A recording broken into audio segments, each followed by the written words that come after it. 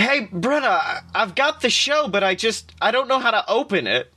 How about... Oh, I solemnly swear I am up to no good. Mr. Zamuni, Wormtail, Padfoot, and Prongs are proud to present Fun Fiction!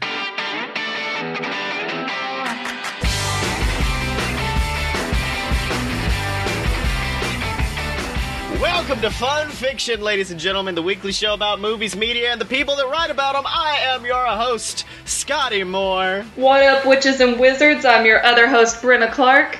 And I think it's finally happened. I've finally become a full convert to the world of Harry Potter fandom. Oh, you're a Potterhead! I can fondly say, because, anytime we just went on vacation to Gatlinburg, which, by the way, just if you want anything Harry Potter, go into any store, and they'll have weird off-brand shit, but it'll still be there. Yeah. And I would explore. I'd be like, oh, look, there's the Marauders map, and look, they've got this! Awesome! Aw, look at you finding stuff. I'm so happy. We've converted me, because, after the first one... We've converted me. Oh, after the first one, I'm like, I don't know, man. I don't know if we can get 7 eps out of this. And then, by the third one, I did realize something about the Harry Potter films is that they're like a basketball game. Okay, elaborate. In that, the first 2 hours just don't fucking matter. And then there's, this baller 30 minutes where everything gets thrown at you, and it's really awesome. And you're like, he's a dog? Oh, shit, that dude was a rat. Oh, my God, now he's a wolf, but he don't want to be a wolf. So it's like Space Jam. Yeah, you remember that awesome part at the end of Space Jam where Bill Murray turns into a werewolf? Yeah, that's my favorite part, actually.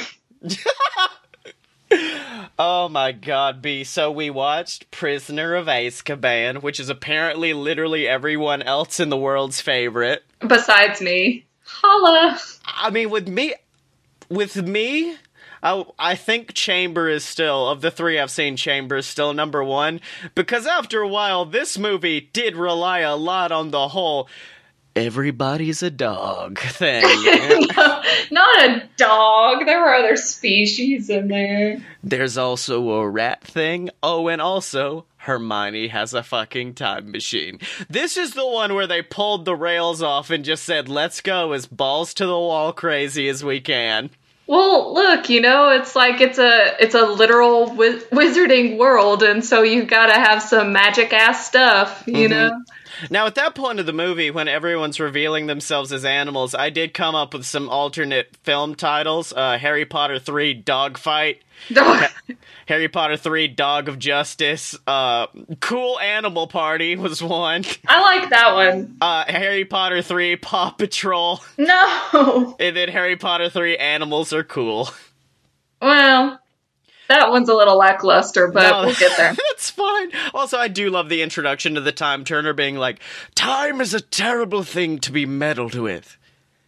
Fucking get out that time machine, Hermione. Kick some ass. But listen, just the fact that, there's a time device, and what it's being used for is to go to more classes.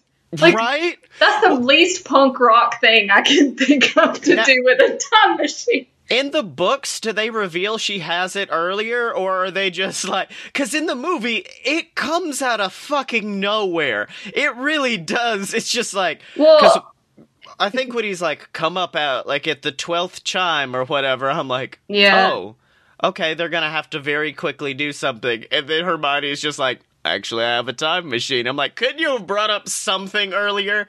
And Emily made the point of the moment where they look and Hermione's suddenly in class when she wasn't before. Right. She's like, that's supposed to be the hint. And I'm like, that's one shitty hint. That just means she has friends that don't notice her. There are more, hints like that in the book, I think. But if I'm not mistaken, I'm due for a reread. But I think it's the same concept that they're just like, how did you get to this class? You were just in this one. And she's like, what are you talking about? Yeah. Also, is Dumbledore like God? Like, is he all-knowing? Because when they leave Hagrid's shack, he clearly knows that they're behind him, because he's like, oh yes, look at the beautiful pumpkin fields in the other direction. And I'm like, wait, hold on, does he know? Did he know this whole time? I mean, he's like the world's most powerful wizard, pretty much, so yeah. So Dumbledore is God, confirmed. Yeah, I mean, yeah. Also, this is the first time I made notes while watching the film, and there are some that I can talk about at length, and then there are some where I just wrote, Snape always enters a room, like, fuck off, Janet, I'm not going to your fucking baby shower. Oh, Snape. God bless Snape. This movie might have my favorite Snape scene of all time, and it's the first time we ever get a look at impotent Snape and what he does when he can't really do anything. When he goes up to the fucking, the Marauders map, and he's like, read what it says, Potter, and Harry's just like, it says suck a dick, Snape, you can look right here. That's exactly what it said, actually. That was the exact words, you couldn't see it. Also, speaking of goofy shit that happened in this film, this didn't happen in the film, but apparently was a blooper. Have you heard about the fart scene? The fart scene? Okay, when Harry, it's right after the fat lady has been stolen or put in another. Which, by the way, how did doors work? Because they're like, we can't get in because there's no painting anymore. I'm like, then it's just a fucking door, dog. Well, open it. No, but the fact is that it's locked unless she opens it. Oh, okay, that's what it is. So. But it's the scene right after that where Dumbledore and Snape are watching all the children sleep. And and Dumbledore's just like, there's some fucked up shit, but it'll be okay. I'm all-knowing. And Snape's like, okay. During that scene, during filming, apparently Daniel Radcliffe had a huge crush on the girl who was in the bed next to him. Oh. Not next to him, like sleeping, like in the next bunk over. Yeah.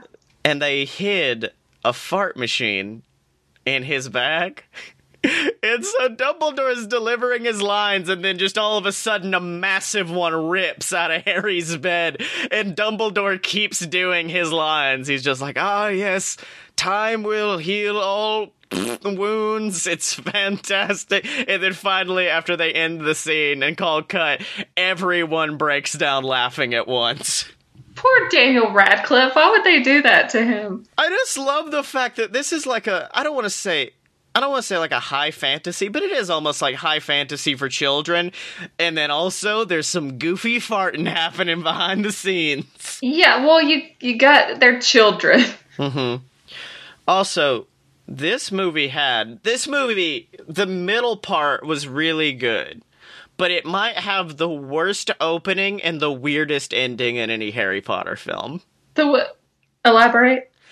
Okay, ending is not that much to elaborate on. It's, you got a broom. Who got it for you? I don't know. Ride it. He rides the broom, zips away, and then there's just like this Rocky 2 freeze frame of like, you're the best around, as he's flying away. And okay, yes. Here's the thing. It ends a lot differently in the book. Mm-hmm. And the whole broom situation goes a lot differently. Like, they have it taken apart and reassembled to make sure that there's no, like, hexes on it or anything. There's no bombs. Yeah, and he doesn't just go riding into the sunset. Well, see, with me, what I thought it was, and so if I had written this movie, this is what I would have done, but I'm not J.K. Rowling. I thought, it's Sirius gets him the broom, correct? Yes. I thought there was a spell on the broom that when Harry got on it, it would jupe him to Sirius Black's, like, house or something. That way he could, like, he'd land there, and then Sirius could lean down and just be like, I'm your daddy now. Hello. And like a sweet moment to end it on, which I did also when Sirius first came in. I just wrote the words in all caps, Daddy Oldman, yes! Yes! But that's why the ending's kind of weird to me. The beginning is super fucking weird. Because the beginning basically says, like, if you thought the Dursleys were bad, there's another Dursley. Get ready for it. Oh, March. Yeah, and it starts off, like, as this really emotional scene where she's, like, calling Harry's mom a bitch and all this shit. And then Harry fucking almost kills her. And that could have been done so epic and, like, emo and dark as shit. Instead, like, there's just this happy carnival music in the background as Harry Potter's just out here murdering motherfuckers. Yeah, here's the thing. Like, she literally floats off into the sky. She's dead. Like, I know that in the next scene, they're just like, oh, she's fine. No, fuck off. She's dead. Yeah, you know, if you send a balloon up into space, it's gonna pop at some point. Also, that opening scene is really different for the people in the kink scene, because once she started inflating, I'm like, man, there's some people online that have just gotten into this. Oh no, is this a preview of what your fanfiction that you found us like? No, this is Harry Potter, which made me happy because that meant I didn't have to look anything up, because once again, my immortal is Oh yeah, back. I forgot. Shit. But yeah, when she Veruca salted up, I'm like, oh no. Someone's definitely just whacked it good to that scene. I just did. Why? That's not anything that I ever thought about being, like, in the least bit attractive in any way. It's because I've never heard about it in relation to this scene, but I have heard people in relation to no, not Veruca Salt, Violet. The Violet scene in Willy Wonka apparently is attractive to some people. Well, okay. A, that's a child. B, she's a blueberry child. Like, we'll save it for our Willy Wonka spectacular. Oh God. Also, one of the best compliments of all time was when Emily was talking about Remus and Snape, and she was just like, they were like you and Blake back in the day. And at which point I just stopped and I said, I'm serious, right? I'm definitely serious. Yeah. And she's just like, good. Yeah. Well, you know, there's also a lot of, there's a Wolf Star is what it's called, their ship name, and I support it. I'm down with it. I love that a lot, actually. There's a lot of good fic on it. I didn't bring any to the table, but you should look it up. It's hard to rock an orange, like, be a ginger dude and rock the mustache, but fucking Remus does. In fact, there's a wrestler that looks, I just now realized this as we're talking, there's a wrestler that looks just like Remus. Who? His name is Jack Gallagher. Hold on. Bringing out the Google. I love Remus Lupin. He is a good man. And this is fucking Remus. I just now realized this is Remus. It's wow, you're not lying. Usually you're wrong, but you're not. It's like straight up Remus. That's crazy. I'm looking at a picture right now, and he's literally wearing an outfit that Lupin would wear. Yeah, I know. I'm tempted to, like, if I ever get to interview, be like, did you know you're Remus Lupin? No, this is like, my mind is blown right now. Mm-hmm. I was waiting for a scene in this movie, speaking of people looking like other people, I was waiting for a scene where someone's just like, Mr. Dumbledore, you look different. Oh my God, let me just tell you, it breaks my heart because the first Dumbledore is amazing, and this one, I was just reading that after the movies were all done, that he was like, yeah, I didn't read any of the books, and I'm like, yeah, it showed, because, he's not... Oh, you're talking about Dumbledore 2? Electric Boogaloo? Yes, he's not as bad in this one as he is in the Goblet of Fire, but, like, it breaks my heart. Is that the one where there's the meme online of Dumbledore calmly walks over to Harry? Yep. And then in the movie, he's just like, did you put that in the Goblet of Fire? That's exactly it. Mm-hmm.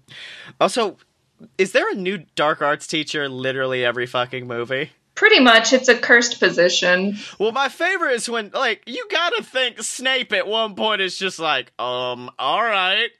I'm like the most evil-looking motherfucker here. Maybe I would know how to fight these things. Well, you know what? Lupin would have been perfect to stay on, but the fact that everyone's racist about werewolves, apparently, like, what's up with that, Wizarding World? Yeah. There were a lot of very curious staff changes, including Hagrid, a man who never graduated. No, be nice right now because he knows. Hold on, your Southern just came out so hard. Because be nice to Mr. Hagrid. He worked hard to get that position. You sound like an evil Slytherin. I will take up for Hagrid until the day I die because the Care of Magical Creatures is the only class that I would want to take. Mm-hmm.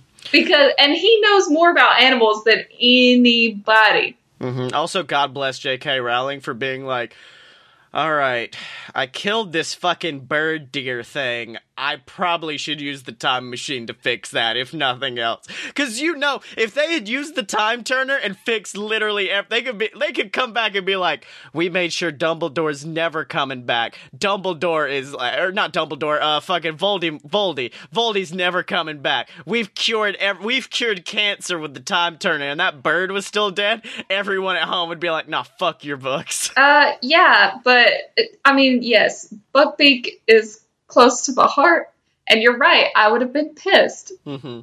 Also, I really love the fuck, for some reason, the executioner's just like, oh, I sharpened my blade, I'm not gonna waste it. I know! Get the pumpkins! Whap! I think the pumpkins would actually be more fun to smash, I don't know, maybe that's just me. Than Buckbeak. Yeah. Also, I know I instantly loved the dark arts teacher last year, and I do love him this year, Lupin. There is a teacher this year that I do not know how I feel about yet. Trelawney. There you go. Sweet, batshit crazy Trelawney. My description of her in my notes is Professor Trelawney is literally every college professor ever. Oh my god, you know what? If Marlene wasn't like... Hold on, one of our teachers at UAB, Marlene. Sorry. If she wasn't, I guess coherent, I feel like that's who she would be. If Marlene did a lot of drugs in the 80s. Yes. She would have become Professor Trelawney. Oh, man. That's like if you had that English professor who was just like, all right, everybody, today we're just going to relax and we're going to talk about some Hawthorne or some shit. I don't know. Hawthorne? What's up, y'all? Also, if they ever do a remake of Harry Potter, like a weird Americanized remake of Harry Potter, I want to put in a big bid right now for Kristen Wiig to play Professor Trelawney. That would be fucking great. I thought it was her at first. Like, when it first popped up, I'm like, why'd they get Kristen Wiig in this Harry Potter flick? Nah, man. Not even close. They are close. I put her in that. Hold on. What are you about? We've already done our one Google search of the show. We do get one, and that's it. Yeah. Also, yeah, your boy's starting to get it. Oh, see, he's starting to get it. I was about to segue. I was about to say, listen, I have to talk about him at least once, or else we can't finish this podcast. He got that Aaron Carter look in this one. And does. I'm like, Aaron's party can come get it. Yes, right. Baby. And he's such a snivelly little baby in this one. I just love it. It's so good. Like, when he fucking get punched out by Hermione, also known as the scene where Ron gets his first boner. Oh my god. It was so good. I was like, yeah! And then he gets bit by Buckbeak and then, uses that for the rest of the term. Like, oh, my arm hurts so bad. Pay attention to me. And I'm like, yes, let me tend to you. Everyone else is like, quit whining. You're like, come here, child. Let me hold you in my arms. That is such a good scene. I'm just like, oh, you're not so dangerous, are you? Bitch! Pap! He has so many deep-seated issues that he's working through them. Mm-hmm. Also, I love Hagrid's, first day as a teacher. What does he do? Oh, he sends a student fucking miles away on this Buckbeak, flying over the ocean. He's like, this seems fine. Oh, he didn't finish school, Scotty. You already said that. God bless him. Also, I guess we'll end the segment with the greatest scene in this movie and possibly all movies of all time. And it is, of course, the Alan Rickman cross-dressing scene set to the Mask-esque big band swing music. Yeah, that's the Boggart's a really terrifying thing. Mm-hmm. And leave it to poor baby Neville to, just cut all of that out. Mm-hmm. Well, my favorite part of it was I forgot I was watching a Harry Potter movie because most of the music is all that mystical da, da, da, da. And then you just see Snape appear cross-dressing here. I'm like, wait, hold on, what the fuck is happening? How did the DVDs get switched? Yeah, and then there's probably the weirdest part where they're like, think of something funny.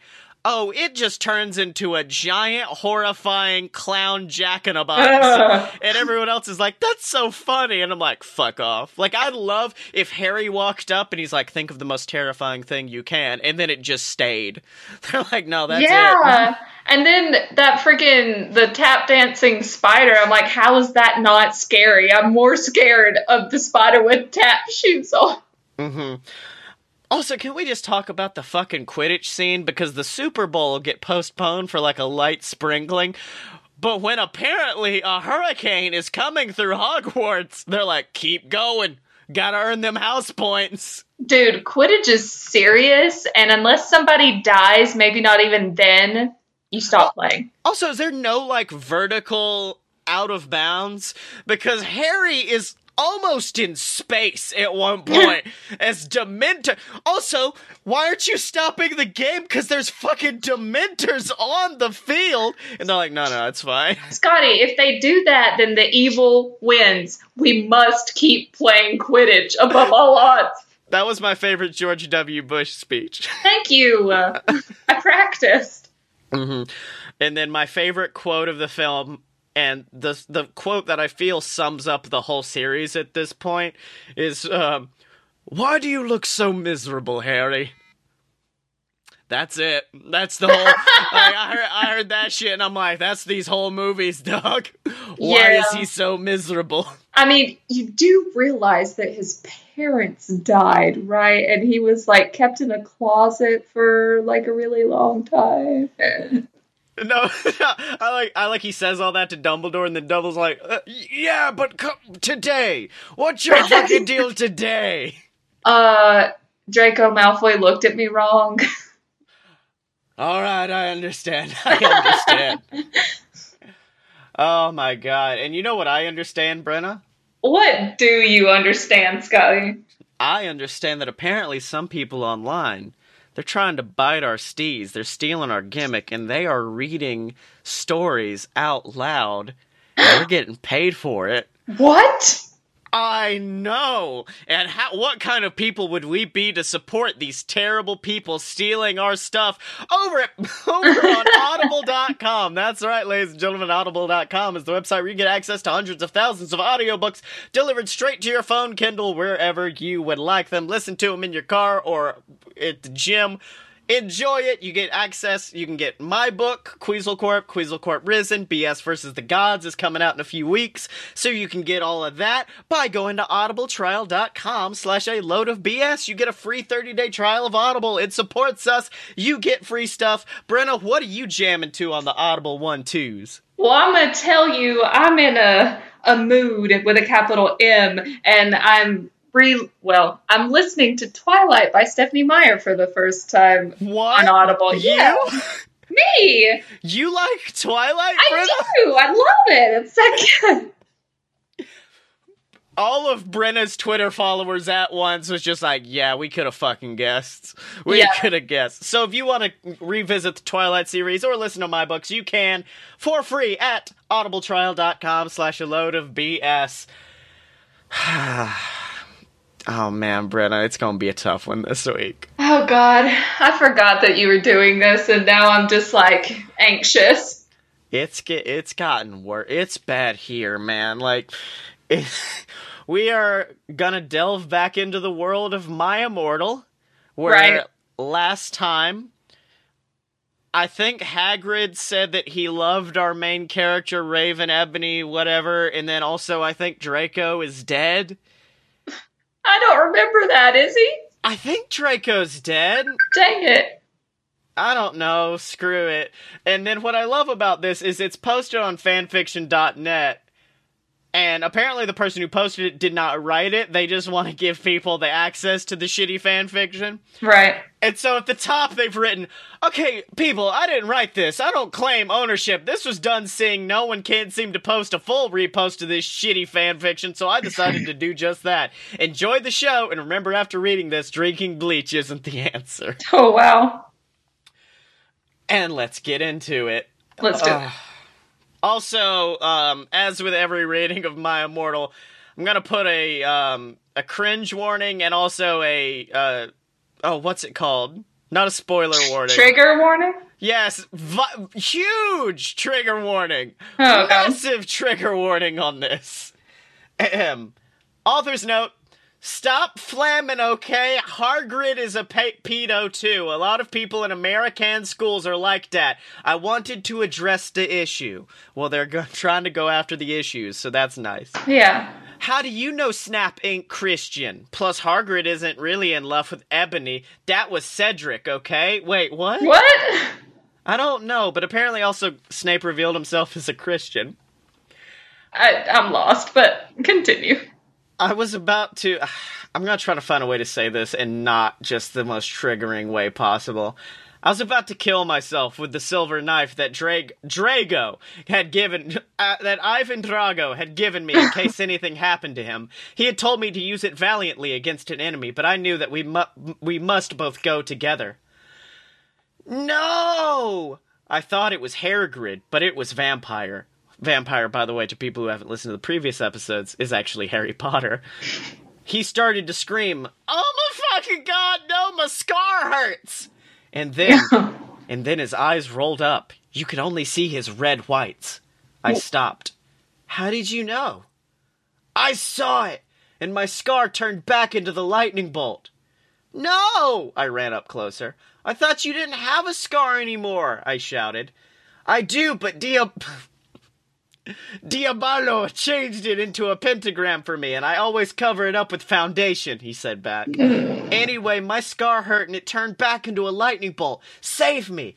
Then I had a vision of what was happening to Draco. Voldemort has him bondage.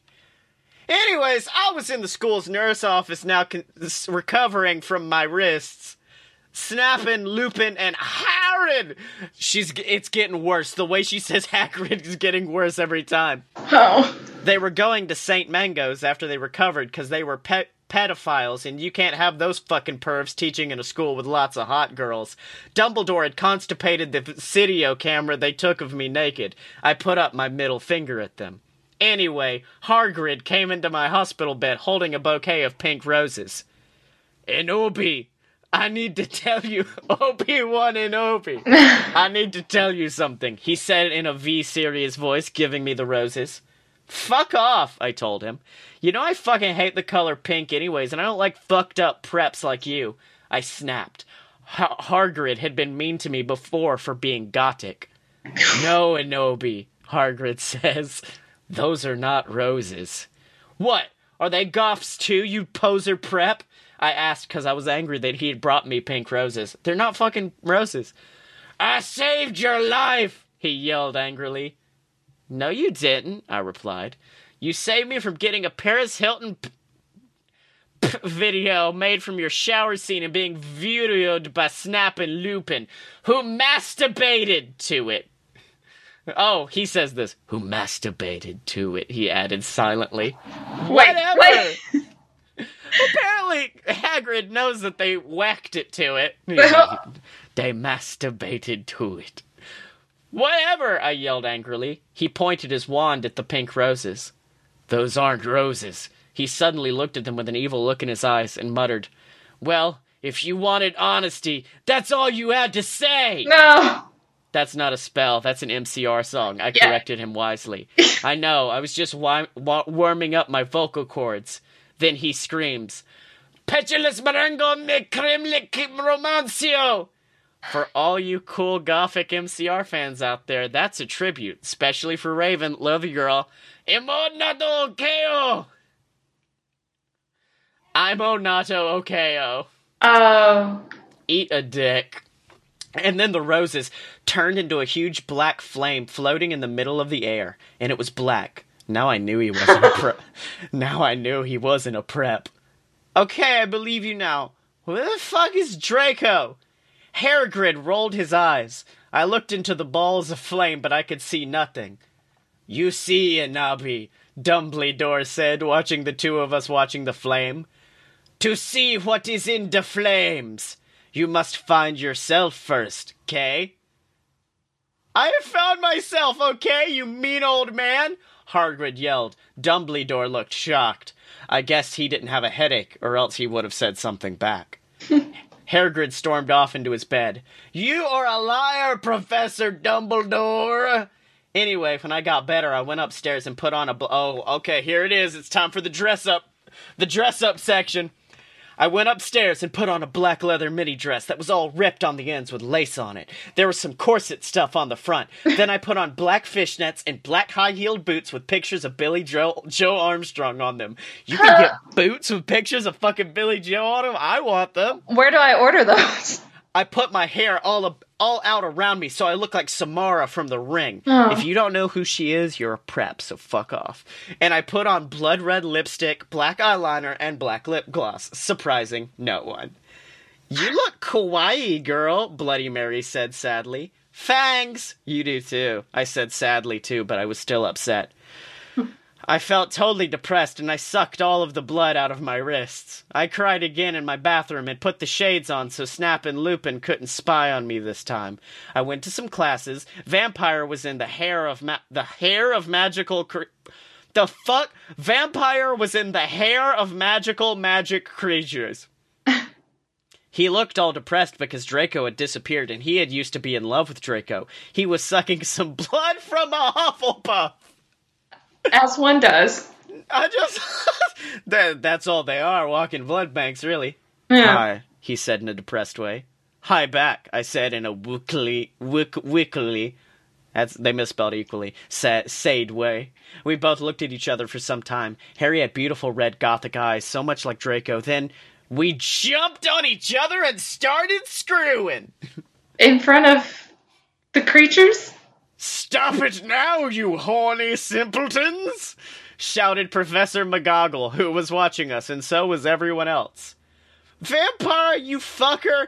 I said, slapping him. Stop trying to screw me! You know I loved Draco! I shouted, and then I ran away angrily. Just then he started to scream, Oh, fucking God, no! My scar hurts! And then his eyes rolled up. You could only see his red whites. No! I ran up closer. I thought you didn't have a scar anymore. Wait. I do, but Diablo changed it into a pentagram for me, and I always Did someone fucking time turn this shit? Oh my god. Anyways, my scar hurt, and then I had a vision of what was happening to Draco. Voldemort has him bondage. Hey, Raven. Author's note. Hey, Raven, do you know where my sweater is? No. Chapter 13. Vampire and I ran up the stairs looking for Dumbledore. We were so scared. Dumbledore! We both yelled. Dumbledore came there. What is it that you want now, you despicable snobs? He asked angrily. Voldemort has Draco! We shouted at the same time. He laughed in an evil voice. No, don't! We need to save Draco! We begged. No, he said meanly. I don't give a darn what... Darn. I don't give a darn what Voldemort does to Draco. Not after how much he misbehaved in school, especially with you, Ebony, he said while he frowned looking at me. Besides, I never liked him that much anyway. Then he walked away. Vampire started crying. My Draco! He moaned. It's okay, I tried to tell him, but that didn't stop him. He started to cry tears of blood. Then he had a brainstorm. I had an idea! He exclaimed. What? I asked him. You'll see. He said. He took out his wand and did a spell. Then suddenly, we were in Voldemort's lair. We ran in with our wands out, just as we heard a croon voice say, Alakadabra. Close. It was Voldemort. Oh, this is good. Chapter 14. Warning. Some of this chapter is extremely scray. Viewer excretion advised. We ran to where Voldemort was. It turned out that Voldemort wasn't there. Instead, that fat guy who killed Cedric was. Spoiler alert. Wow. Draco was there, crying tears of blood. Snaketail was torturing him. Vampire and I ran in front of Snaketail. Rid my sight, you despicable preps! He shouted as we started shooting him with the gun. Okay. Then he suddenly looked at me and he fell down with a lovey-dovey look in his eyes. Ebony, I love you. Will you have sex with me? He said. In this, he's 16 years old, so he's not a pedophile, okay? Huh? I asked. Enobi, I love you. Will you have sex with me? Asked Snaketail. I started laughing crudely. What the fuck? You torture my boyfriend then expect me to fuck you? God, you're so fucked up, you fucking bastard, I said angrily. Then I stabbed him in the heart. Blood poured out of it like a fountain. No! He screamed. He started screaming and running around. Then he fell down and died. I burst into tears sadly. Snaketail, what art thou doing? Called Voldemort. Then... I don't know if this... there's multiple meanings for this. Then he started coming! I don't know which way they mean! We could hear his high heels clacking to us.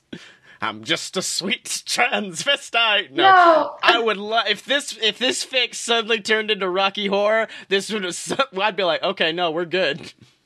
So we got on our broomsticks and we flew to Hogwarts. We went to my room. Vampire went away. Then I started crying.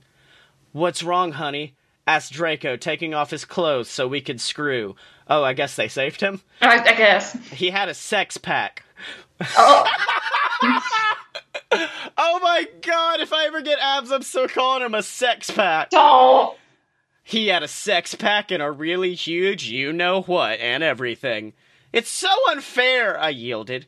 Why can't I just be ugly or plain like all the other girls in preps here? Except for Bloody Mary, because she's not ugly or anything. Why would you want to be ugly? I don't like the preps anyways. They're such fucking sluts, answered Draco. Alright. Yeah, but everyone's in love with me. Like Snape and Lupin took a video of me naked. Hagrid says he's in love with me. Vampire likes me, and now even Snaketail's in love with me. I just want to be with you, okay, Draco? Why couldn't Satan have made me less beautiful? I shouted angrily. I'm too good at too many things. Why can't I just be normal? It's a fucking curse! I shouted, and then I ran away. Chapter 15. Ebony! Ebony! Shouted Draco sadly. No, please, come back! But I was too mad. Whatever. Now you can go and have sex with Vampire, I shouted. I stormed into my room and closed my black door with my blood-red key. It had a picture of Marilyn Manson on it. He looked so sexy in a way that reminded me of Draco and Vampire. I started to cry and weep. I drank all the blood, depressed. Then I looked at my black Good Charlotte watch and noticed it was time to go to biology class. Priorities. Oh, here's another one. Start playing I'm Too Sexy. I put on a short, ripped black gothic dress that said Anarchy on the front in blood red letters and was all ripped in a spiky belt. Under that, I put on ripped black fishnets and boots that said Joel all over them with blood red letters. I put my ebony black hair out. Anyway, I went downstairs feeling all sad and depressed as usual. I did some advanced biology work. You know, in the wizard school. Right. I was turning a bloody pentagram into a black guitar. Suddenly, the guitar turned into Draco! Magic! That was actually the ending of Prisoner of Azkaban. Cool! They're like, he was a guitar the whole time! Enobi, I love you, he shouted sadly. I do not care what those fucker preps and posers think. You're the most beautiful girl in the world. Before I met you, I used to want to commit suicide all the time. Now I just want to fucking be with you. I fucking love you. I feel like the whole thing needs to be read in Tommy Wiseau's voice. Yeah. Then he started to sing The Chronicles of Life and Death. We consider it our song now because we fell in love when Joel was singing it. Right in front of the entire class. His singing voice was so amazing and gothic and sexy, like a cross between Gerard, Joel, Chester Pierre, and Marilyn Manson. Oh my fucking god. I said after he was finished. Some fucking prep stared at us, but I just stuck up my middle fingers that were covered in black nail polish and were intertwined with Draco's now. At them. I love you, I said, and then we started to kiss, just like Hilary Duff and CMM in a Cinderella story. Yeah. Then we went away holding hands. Lupin shouted at us, but he stopped because everyone was clapping by how sexy we looked together. Then I saw a poster saying that MCR would have a concert in Hogsmeade right then. Immediate, very appropriate. We looked at each other all shocked, and then we went together. And then finally, chapter 16. We ran happily to Hogsmeade. There we saw the stage where Good Charlotte had played. We ran in happily. MCR were there playing Helena. I was so fucking happy. Gerard looked even sexier than he did in the pictures. Even Draco thought so. I could totally see him getting an erection, but it didn't matter because I knew that we were the only true ones for each other. I was wearing a black leather mini dress and black leather platinum boots with red ripped fishnets. Draco was wearing a black baggy MCR t-shirt and black baggy pants. Anyway, we started moshing to Helena. We Frenched. We Frenched.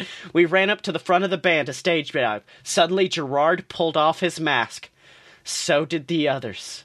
We gasped. It wasn't them at all. It was Voldemort and the Death Dealers! The Death Dealers!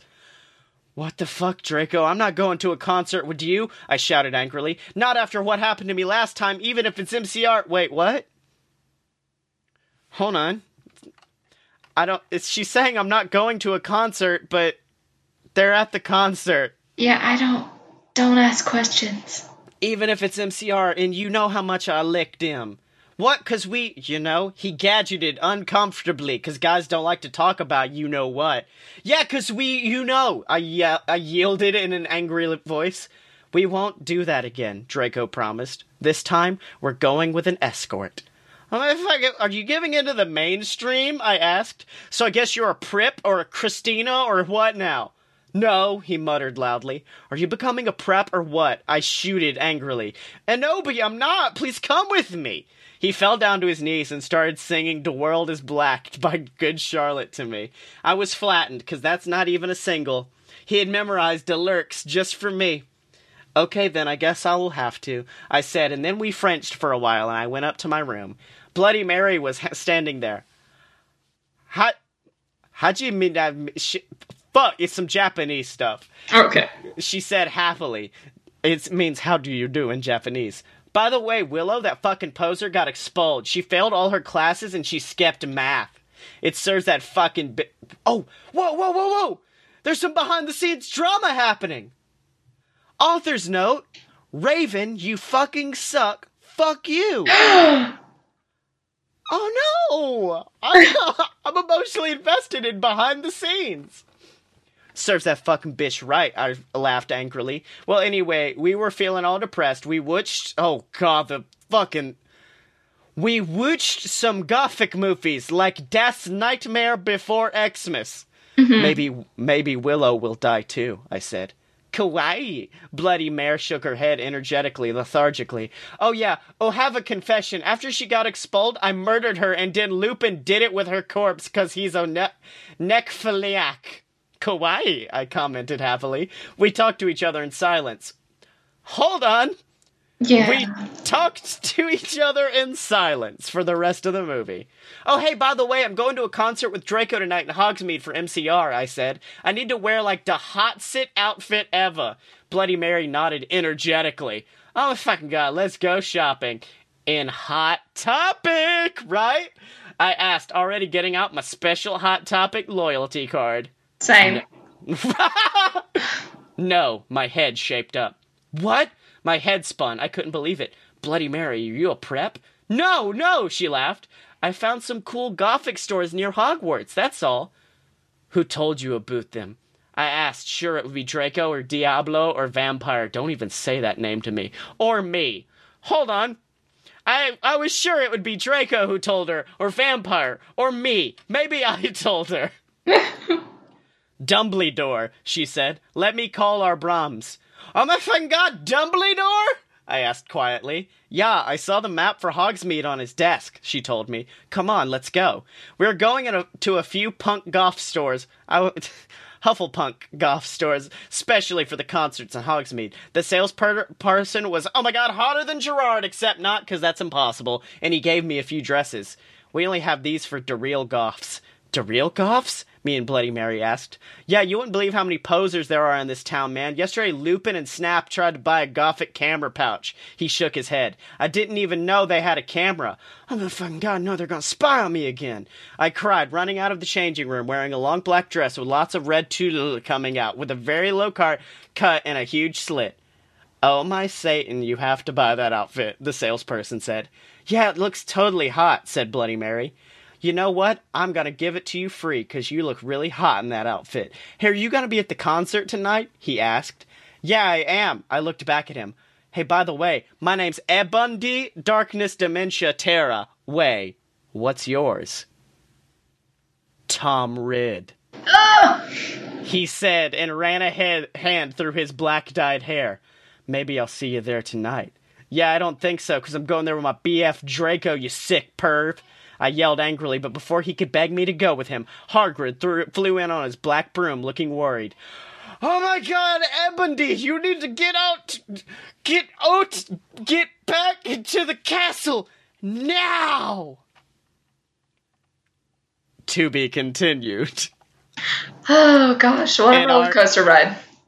In our next Harry Potter film. Yay! Oh my god. The Tom Riddle was a very fun reveal, though. That was a good reveal. Good on you. Yeah, good work. I want to know what's going on with Raven and the person who wrote this. Well, probably we'll find out. I'm guessing. Next time. Yeah. It's going to be like, you've seen the book S, right?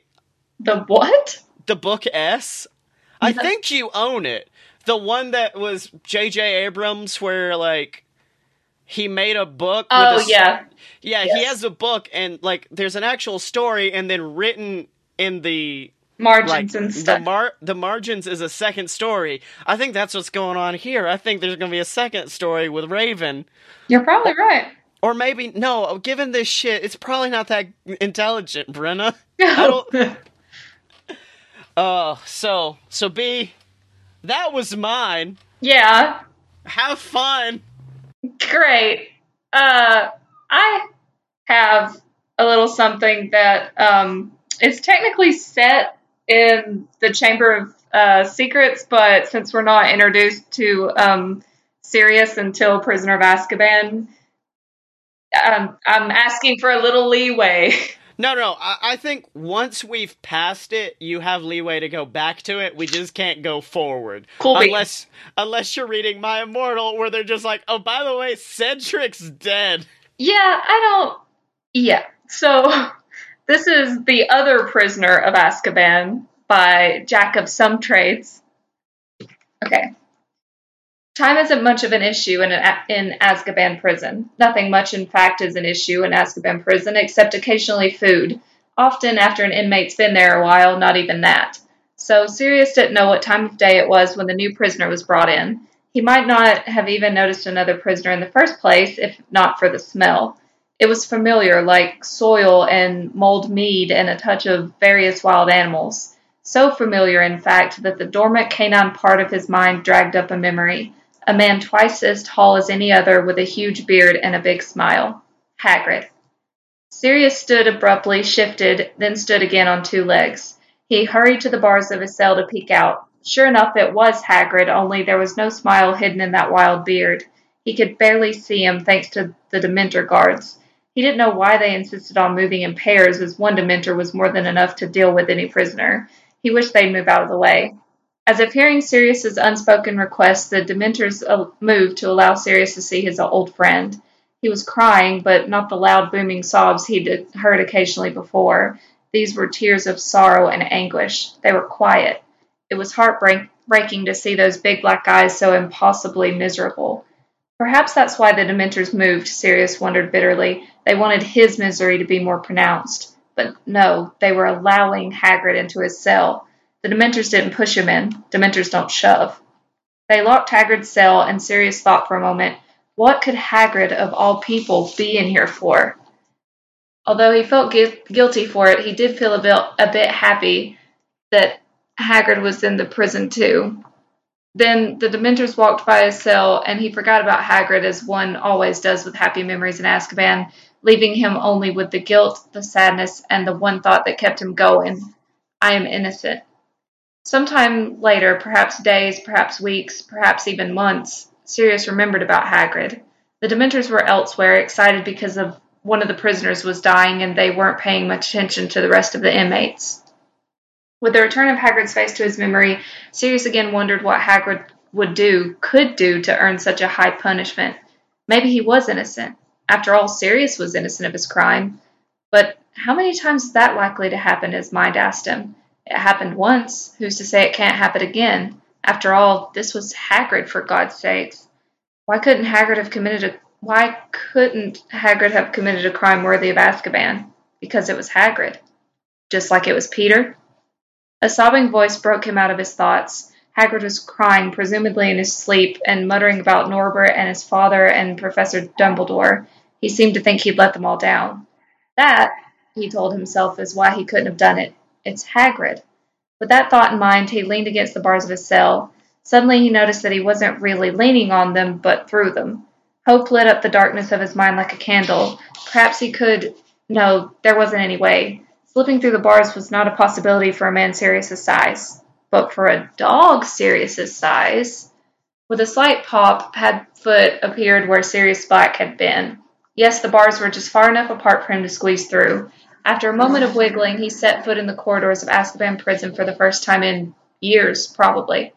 It was almost frightening, being in the corridors and out of his cell. The memory of his incarceration was still fresh in his mind back when time had meaning, but he couldn't focus on that now. Hagrid's bars were easier to slip through than his had been. Appropriate, since no one wants to break into prison, he thought.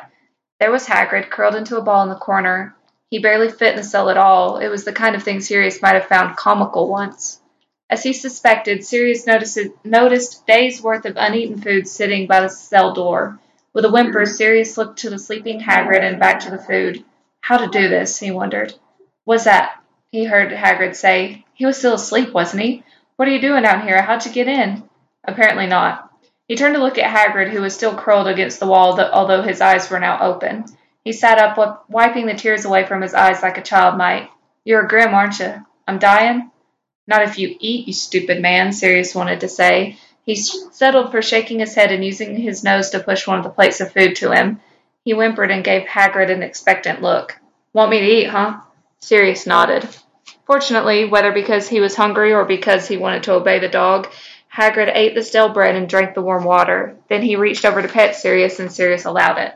You remind me of Fang, Hagrid said, tears welling up in his eyes again. Hope Harry's taking good care of him.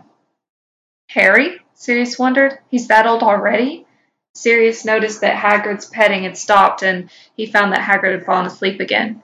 He slipped away back through the bars and into his own cell, just in time as a Dementor guard glided by, apparently checking to see if anyone else was dying. After becoming secure in the fact that everyone else was alive, the Dementor returned to its vigil over the dying inmate. Sirius stayed human a bit more so he could watch the sun and moon to keep track of the time. For the next couple of days, he visited Hagrid for a moment at a time, making sure he was eating. He wasn't sure why he did this. When the other inmate finally did die, the Dementors would return, and he'd probably forget about Hagrid. But Hagrid had been a friend, and Sirius had a lot to atone for, besides. The inmate, he learned later, had been Barty Crouch's son. Sirius watched them bury him, noting that they'd probably return soon. But they didn't come for the rest of the day. In fact, Sirius heard footsteps, something he hadn't heard in the corridors since they brought Hagrid in. But these were too fast to be a prisoner, and there were too many, as if there was an entire group. There was, in fact. He watched them walk by, going straight to Hagrid's cell. He heard a voice. Rubeus Hagrid, it said. By the order of the Minister of Magic, you have been cleared of all charges against you, and you are welcome to resume your position at Hogwarts School of Witchcraft and Wizardry whenever you'd like. We are very sorry for your inconvenience. Sirius snorted quietly. Inconvenience. I can go? That was Hagrid's voice, sounding almost happy. He was getting out. Sirius almost smiled. He knew Hagrid was innocent. Yes, and for what it's worth, we truly are sorry about this. Sirius recognized the voice now. Cornelius Fudge, Minister of Magic. He came by every once in a while to see if Sirius was dead yet. I saw a Grim, Hagrid said absently, dazed by the good news. Really? Another voice said. We got to you just in time then. As Hagrid walked by, Fudge hung back, looking around the cells. His eyes fell on Sirius, and he seemed to give himself a satisfied nod. After what Sirius was almost certain was a couple of weeks, he saw Fudge again, once more searching the cells. Over here, Minister, he said, shocked by the sound of his own voice. As he came over, dressed just how Sirius had remembered him, he looked nervous. Sirius wasn't surprised, as a few people who were as lucid as Sirius after at least 10 years in Azkaban. So, you're still here then, Fudge said finally. Last I checked. Fudge's hands were twisting something he held. The Daily Prophet, Sirius noted. Are you done with your paper, Minister? I've so missed the crossword. The end. Oh, that's a good ending. I liked it. That's a really good ending. I like that a lot. I thought it was sweet. Yeah, yes. Everything. The revelation of what's Hagrid's because I don't know if we talked about it, but the revelation of Hagrid getting freed in the second book, or in the second movie, really does not have the same weight as it does in the book, apparently. No, it's a bigger to-do, but, you know. It's a whole lot of, oh, Hagrid's back. Everyone clap permanently, forever, until your bones break. Hey, that's fine. He deserves it. Mm-hmm. And you know who deserves all the love from us? Who deserves all the love from us, Scotty? All of our lovely patrons at patreon.com/aloveofbs. That's right. If you want to support this show, you can at patreon.com/aloadofbs. You get access to our exclusive Discord where you can hang out and chat with us. You get shouted out on the show of your choice. We got people for BS. We got people for Fight Boys, but we need some fanatics in here to shout out. So if you want to support us, if you want to get shouted out, you can at patreon.com/aloadofbs. And now, Brenna, it's time to delve back into the world of my boy, my Snails, my sweet summer child. Of course, last time we left him, we found that Trey Monarch has come to his aid, and of course, Trey is 3 elves in a coat. Good boys. And they have revealed that the father that he has always loved, the father he's always looked up to be a perfect Slytherin, was actually a Dark Lord under Voldemort as well. So who knows what's going to be next for Snails, but I think I know, and it's in this fanfiction. Let's do it. Alright. It's been 4 months since I learned about my dad. And I haven't stopped thinking about it since. I mean, I've tried my best to wrap my mind around why he could be turned to the dark arts, but it all keeps coming back to one thing, one little name that I've been cursed with. Slytherin. You see, I tried my best to maintain that we were a good house, that Slytherin was a name to be proud of, but I can't anymore. That darkness is in my blood, and I don't know if I can fight it. Nightmares flood my head every night. I wake up screaming from these nightmares where I see me shaking hands with Draco Malfoy as the world burned around us. Nightmares that refuse to stop. Mom doesn't know that I know about Dad, and she keeps telling me how proud she is of me. How proud she is of Slytherin House. I mean, I come home to Slytherin banners decorating the household, Slytherin Quidditch posters on the wall, and I can't take it. A few days ago, Bertram, our faithful owl, arrived at our window with a letter. I didn't want to read it, and I tried my best to shoo him away before Mom came in, but she did. And it said I had to go back. I had to go back to Hogwarts and study up in the Slytherin House. As Mom read my letter, I decided then and there that I would go back, but I would stay away from Slytherin by any mean possible. I mean, the first day was relatively simple. I went to class, studied in the library until it was time for bed, where I quietly ran back into my bunk and fell asleep. The next morning, Crumbles came to me, and he attempted to speak with me, but I just ran. I knew he was our house elf, but I couldn't associate with him. I mean, he might be posing as Trey Monarch, but the Sorting Hat put him in Slytherin. That means he's just as bad as the rest of them. The next morning I had divinations class, and I got an idea. Malfoy had been bragging about winning 10 points for Slytherin the night before in a duel, and I wanted to make sure those 10 points would matter just as much as Malfoy's little existence. "Okay, class," Trelawney called out in that exhaustive tone of hers. "Everyone focus your energies and look deep into the crystal ball and tell me what you see." Well, looks like Dumbledore without any pants on, I announced happily, causing the class to snicker and Trelawney to look at me in shock. "Mr. Nails, I'm sure we all appreciate your joke, but focus clearly and tell me what you see." Well, now it looks like a teacher that doesn't know what she's saying in a class that doesn't matter, I announced back proudly, causing a hush to fall across the room. Trelawney once again stares at me in awe before announcing, "Well, I certainly hope your little jokes will get you far in this world. 10 points from Slytherin."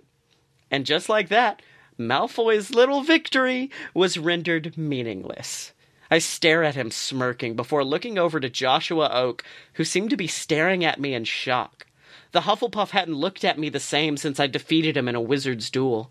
While Trelawney's back was turned, I blew a note over to him saying, "Say that you see a dark return from a long-lost wizard." He stares at me confused as Trelawney looks to the rest of the class for an answer. He grumbles and crumples up that paper, tossing it to the side. I couldn't believe it. I was trying to help him. I was trying to get 10 points for his house, and he disrespected that. Luckily, it landed at the feet of a young Ravenclaw named Simone Rathford, who quickly snatched it up and revealed its contents as her own answer. "Miss Trelawney, my orb, it says there's going to be a dark return. A dark return from a wizard long thought dead," she announces, causing Trelawney to recoil. "What? A returning Dark Lord? Oh, this is not good. This is not good at all. Oh, I must tell Dumbledore about this immediately. Class dismissed," she announces before tacking on, "Oh, and 10 points to Ravenclaw. Excellent work, Miss Rathford." I smiled at my handiwork. I mean, it earned a glare from Malfoy and the unwanted disgust of Joshua, but I had done it. I ensured for one more day that Slytherin not win the House Cup. "How did you do that?" I heard a voice from behind me call, and when I turned, I saw Simone. That was astounding. "What do you mean?" I just made up some vaguely threatening premonition. I mean, I knew it'd freak out Trelawney, get us out of class, and it earned you guys a few points, so win-win, you know? "But not a win for Slytherin," she comments with a furrowed brow as we both looked forward to see Draco angrily kicking at a wall before stubbing his toe. Yeah, it might be my house, but I'm no Slytherin," I remark back, and she smiles at me. A kind of smile that I'd never seen before. Her eyes were big and wide and beautiful. They reminded me of Joshua's, the way they lit up. That night, she snuck me into Ravenclaw common room, and we talked for hours. She was so intelligent with her words, like she had rehearsed the conversation for years, each conversation flowing seamlessly into one another. It was like we just fit. A few weeks passed, and Simone and I continued our deception of the teachers. Anytime Simone didn't know an answer, she would tap on her desk in rhythmic succession. A few moments later, and a paper crane would arrive on her desk with the answer. We managed to nab about 40 points for Ravenclaw in those glorious weeks, and then the day came. The day of the Slytherin-Ravenclaw Quidditch match. Unfortunately, I had no spells for affecting the outcome of this, and Slytherin was defeating them by a hefty margin. I never got to see the ending, however, as halfway through the match, Simone pulled me away from the stands and we hid underneath them. I'd never been underneath the stands before. It was insanely loud, and the raucous crowd of Slytherins were literally vibrating the wood around us. I stared at her confused when she slowly walked towards me and grabbed my hands. "Thank you," she commented quietly as her face started to come closer to mine. My eyes widened and I panicked. What was she trying to do to me? My mind was racing when suddenly I felt her lips on mine. I'd never kissed anyone before, and it was nice. She smiled that big smile again and looked at me with those big eyes, and I thought of Joshua. I need to go, I responded nervously as I rushed away into the castle. She tried calling after me, but her cries were for naught, as for a few minutes later, I found myself in the library once again. And that's where I stayed. For months, I kept trying to ignore it, reading higher-level books, studying for tests that would be years away, but every time his name, it kept coming back. Joshua, Joshua, Joshua. What was wrong with me? I just had my first real kiss with a real-life girl, a very hot girl, I might add, and he was the only thing on my mind. Was it guilt? Was it panic? Why can't I get him out of my mind? Mind if I sit here? A voice calls out beside me. Joshua? I call out reflexively. It was then that I turned over to see Harry Potter, the boy who lived, sitting right beside me. I stared at him in awe as he continued to look between me and the seat that he was attempting to take. Hello? Is this taken? You're Harry Potter. Not the first time I've heard that one. He responds with a smirk before sitting down. You're Snails, right? Samuel, actually. I respond nervously as he sets his books on the table in front of him, all involving werewolves for some reason. Sorry about that. I saw your duel last year. It was pretty impressive stuff. He smiles at me once again as the name Joshua pops in my head again, over and over. Could have used a duelist like you in Gryffindor. Yeah, well, we could use a wizard like you in Slytherin. I respond with a smirk as I look down into my book. Yeah, not the first time I've heard that one either. He smiles as he picks up his book and begins to study, but his brow begins to furrow. I could watch as he read the same paragraph over and over again, trying to grasp its contents. He might be the boy who lived, but he was having problems. Having some trouble there? I mean, that's a pretty high-level book you got there. I read it a few weeks ago. I respond as I leaned over to help him with his studies. Thanks. He smiled at me. It was a strange feeling helping out Harry Potter, but it felt nice. You know, you Slytherins aren't so bad after all. This sentence stung me. It was a sentence I prayed was true, but I just nodded and leaned down into his book. We went back and forth for several minutes on the differences between animagus and werewolves and the various intricacies within both when suddenly a voice comes from behind me. Hey, Sam, I need your help. I turned to see Simone looking at me with a smile. Before I could reply, she quickly scooped me up and began running me into a nearby dueling chamber. I need your help. I've got a Hufflepuff trying to duel me and I need a second.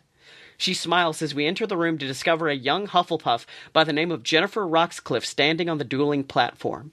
Snape was watching over the proceedings, and standing next to Jennifer was Joshua. I froze. He was staring at me with those same sad eyes from last year where we were stood on that same dueling platform. Before I could do anything, Simone quickly grabbed me and whispered into my ear, Remember that spell you did last year? When I give the signal, blast him. What? I tried to respond, but it was too late. Simone was already on the platform and the duel had begun, and Jennifer was good.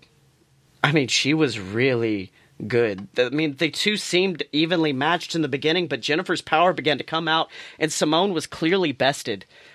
Until I saw her tap her wand on her hip in that same rhythmic pattern from class. I sigh as she holds out her wand and announces, Confringo!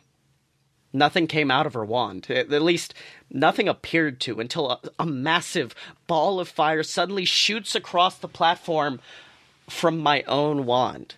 It was powerful, like all of my emotions of the previous months came out at once, and Jennifer was scared. I almost saw tears build up in her eyes until suddenly she was knocked away from the platform by Joshua. She fell to the ground, and Joshua's body quickly met with that fireball, falling to the ground in pain. And it was horrifying. Very brave, Mr. Oak, but, unfortunately, Miss Roxcliffe was knocked from the platform, meaning Miss Rathford has won. 10 points to Ravenclaw. She celebrated and jumped down from that platform before giving me a massive kiss on the cheek, but I was still focused on Joshua. His body wasn't moving. Nurses quickly came in and ushered him away as I watched in terror. "Hey!" I called after Simone, who had begun celebrating, walking back to the common room. She turns back to me as I rush after her, breathless. I can't do this anymore. Not after that. I nearly killed him." "Oh, okay." She smiles as she responds before attempting to head back. I grab her arm and stop her. "Okay? And it's just over like that?" I was confused. I mean, I was single-handedly putting Ravenclaw at the top of the board every single day, and the fact that she was just willing to let it end, it was strange. "Oh yeah, I can just find someone else, it's fine." She was surprisingly calm. Her voice was cold and her stance was solid. "Find someone else? What are you talking about?" I respond as she giggles before checking for any listening ears. "Oh, Nails, you're a sweet kid. You really are, but you have to know you're not the first person to help out Ravenclaw like this. Many have come and many will go, and we'll keep climbing the charts until we win that House Cup." "What? You're cheating your way to the top?" I respond, dumbfounded, as she leans in to kiss me on the cheek once again. "Oh, Snails, didn't anyone ever tell you?" Her lips graze my ear as she whispers, "Ravenclaws are just Slytherins that don't get caught." And then she left. I never saw her again after that, and apparently she didn't find anyone else to help her out, as Gryffindor won the House Cup once again, and I wasn't mad. I mean, Harry seemed like a nice guy, good at studying. They deserved it, but something Harry kept sticking with me. You Slytherins aren't so bad after all. I didn't want to tell him the truth. I didn't want to tell him that we were destined for darkness, that our name was a dark mark on our career as wizards. I nearly killed Joshua Oak this year, even when I wasn't on Slytherin's side. I can't control what's within me, no matter what I do. I'm a Slytherin, through and through.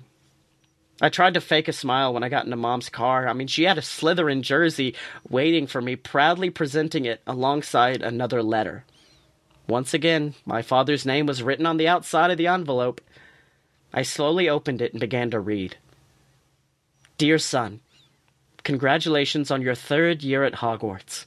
Hope you're doing Slytherin proud. This year, Mom, who writes these? I ask quietly as I fold the paper back up and place it in the envelope. What do you mean? Those are from your father. I interrupt her. I was done with the excuses. Quit lying. I know about Dad. I know what he did. I know what he is. Who writes these? I stare at her as she attempts to avoid my gaze, staring at the road. After a lengthy silence, she speaks up. I do. She looks at me teary-eyed as we pull up outside the house. I know what your father did was wrong, but I need you to know that evil isn't inside of you. You can fight it, Sammy. I know you can. Please, please. She continued to speak, but I was done listening. I crumpled up that paper and tossed it into the floorboard before exiting the car and running into my room. I didn't speak to my mom for weeks after that. Dinners were silent exercises in pain, and the rest of the time was spent in my room studying. I had to become strong. I had to become more powerful than ever before to stop what was inside of me. I had started off thinking I could save Hogwarts, and I failed. Then I thought I could save Slytherin, and I failed. My only mission now is to save myself. And I pray I don't fail. To be continued. Oh, my boy Snails gets my heart. Snails, the precious, sweet summer child. I love him a ton. Yes, it's just getting worse and worse. Like, I was trying to think, like, when I started, I was like, I'll do it like Star Wars. One ends happy, one ends sad, one ends happy, and then this time I'm like, let's just keep fucking this guy up. Yeah, man, this is probably the best one so far. I like Simone. I don't think I'm supposed to, but I do. No, she's a bitch. Fuck Simone. Yeah, that was fully... someone once said Ravenclaws are just Slytherins that don't get caught, and I was like, oh, that's coming into play. Yeah, I liked that a bunch. Mm-hmm. But yeah. And I do love the fact that just Joshua Oak has now become a fucking, like, fireball attractor. What are you doing? Like, why are we killing people with fireballs? He's not dead. I know, but... he's almost dead. Theoretically. Mm-hmm. There's a reason. It's fine. It'll come into play eventually, probably. Alright, we'll get there. Mm-hmm. So, Miss Brenna, it's been an episode. Always.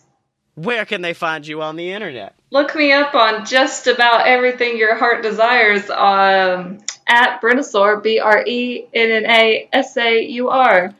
And you can find me on Twitter at ScottyMo, SCOTTYEMO, and you can buy all my books on Amazon. You can get the Queasel Corp trilogy, BS vs. the Gods, or go to audibletrial.com/a-load-of-BS. Get your free 30-day trial of Audible, and you can get Queasel Corp Risen, and soon BS vs. the Gods. So make sure to check all that out. Check out all the other shows at aloadofpurebs.com, and remember to support us either on Patreon or pick up some fun fiction merch at merch.aloadofpurebs.com. Make sure to rate, comment, subscribe, and send in your fan fiction for next week's episode, which is going to be Gravity Falls, a show I have never seen before, which means I'm going to have to do a lot of catching up by next week, I guess. I'm going to go ahead and say we don't have to watch the whole show, but we can just get a feel of it. I'm probably going to watch season 1, so I'll get through season 1, so check that out. But until next time, Miss Brenna. Stay away from baby Hitler, guys. Oh, wait, hold on, I've got the time turner. We're going to go back. We're going to get him. Oh, God.